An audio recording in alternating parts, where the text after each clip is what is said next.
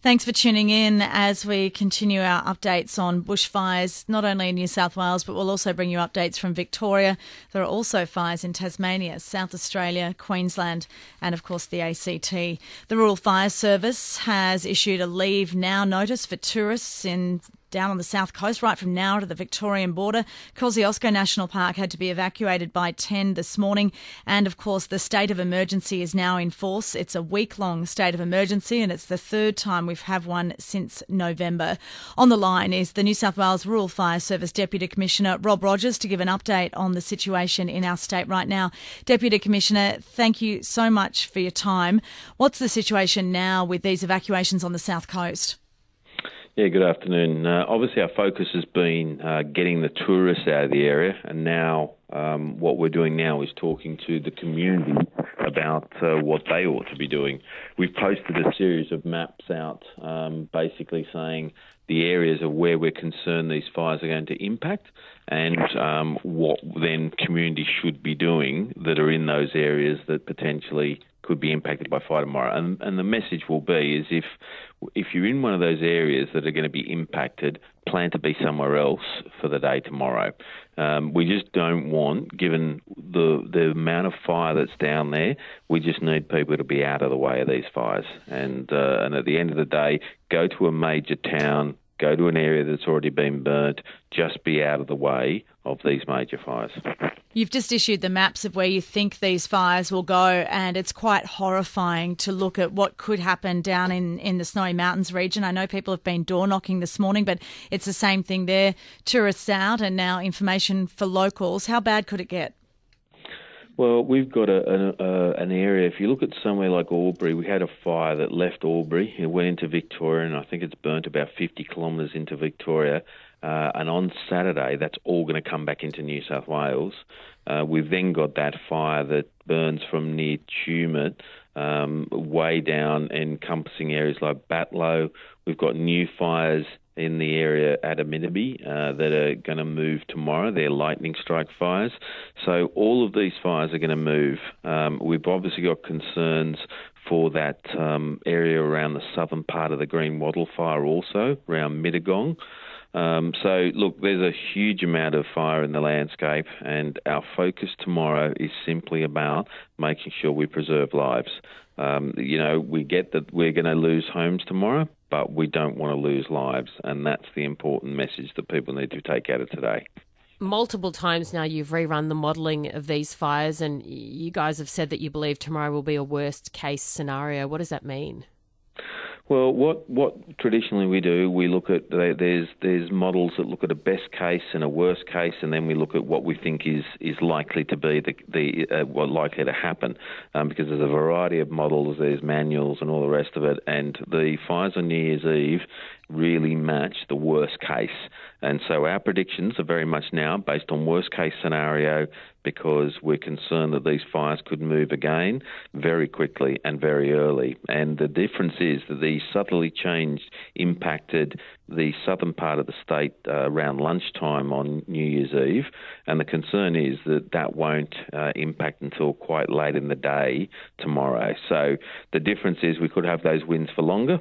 So that's why we're putting out these maps saying how much area that we're very concerned about, and we're saying to people, if you're in the red zone, don't be there. If you're in that hatched area, we really strongly advise you should get out as well. And make sure you're not in an area that's in the path of these fires. And the other part that's relevant is that that's based on where the fires are at. These fires can also spot well ahead of themselves, so they could even exceed the predicted movement. We can't give every possible, because it depends very much on how many embers get thrown, how far they get thrown, so it's very difficult to predict that. But what we've given is what we believe is the worst case for the main fire travel.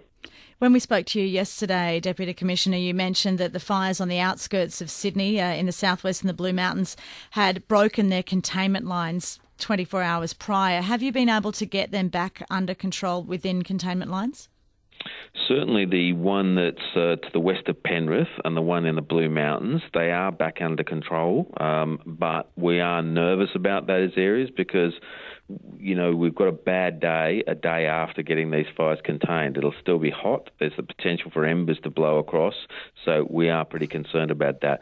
The other part of that green wattle fire is the southern part that is not contained, and that's above areas like Mittagong and then communities further out to the west from Mittagong. So we're quite concerned about the risks to those communities tomorrow, and we'll be doing some more localised messaging to those this afternoon. Are you satisfied that people are taking this seriously enough, as in are people evacuating where you've asked them to? I certainly believe the tourists. I think it was pretty evident that tourists certainly got out of there, and I think from information I've seen, and I've seen people's reaction on TV as far as what they're doing, and anecdotally from our crews, people are taking it very seriously, particularly after what happened on New Year's Eve. People are taking it very seriously, and I think they understand that. We're saying normally we say either leave the area the day before or on the early morning. But when we're losing homes at 3:30 in the morning, the early morning isn't good enough at the moment. It's not going to be the day before. Are you expecting to declare catastrophic conditions tomorrow? Look, that's not indicated at the moment. We will get final weather from the Bureau in about another 2 hours, so we'll have a look at that and make sure the predictions haven't worsened. But at this stage, extreme fire danger is predicted for those areas. But given how much fire we have in those areas, I'm very concerned about the potential for what those fires could do under those conditions. So we're pretty worried about it. And police have just released details about a 19-year-old man being arrested on suspicion of looting a vacant home in Batlow, which is one of the regions you're worried about. How do you feel when you hear this news? Look, I think I feel like any community would. I mean, the people that at the time of someone's, greatest concern and they're worried about their safety, and someone takes advantage of that to go in and try and rob someone. If that's actually true that that's happened, then I think I'd put that sort of person in the same bucket as arsonists. Yeah, just before we let you go, I asked you probably a couple of months ago now how morale was within your crews. It's been a long, long season so far. How is it now? Because it was tough then, and you guys were tired then, and it's been a couple of months since I asked you last time, particularly given the funeral that we had yesterday and the other couple of funerals to come. How are you guys doing? I think, look, crews are tired. It's been a very long fire season, but I think there's a level of determination to see this through. We have to see this through for the communities that are in the area. They rely on fire services, and they rely on our emergency services colleagues, the police and the health workers, everybody that's there to support communities in these tough times. And that's what we need to do, and that's what we will do. And obviously, once we're through this, then people will worry about resting then, but we've just got to get through this. Rob, we're lucky to have you, and Shane, thank you so much for your time. We really appreciate it. Thanks very much. Good afternoon. Rob Rogers there, Deputy New South Wales Rural Fire Service Commissioner, giving us an update, and that fire spread prediction for tomorrow is quite horrific. You can see it on the Rural Fire Service Twitter feed, and it looks like it will take in Mount Kosciuszko and quite a fair bit of that Snowy Mountain region. Very scary. The sheer scale of this is just huge. I mean, at the moment it is the biggest evacuation we've ever seen in this country. It's huge. It really is. 131873 up next. We'll talk to Marg Prendergast, our Transport Coordinator General, to find out which roads are open and see how we're going.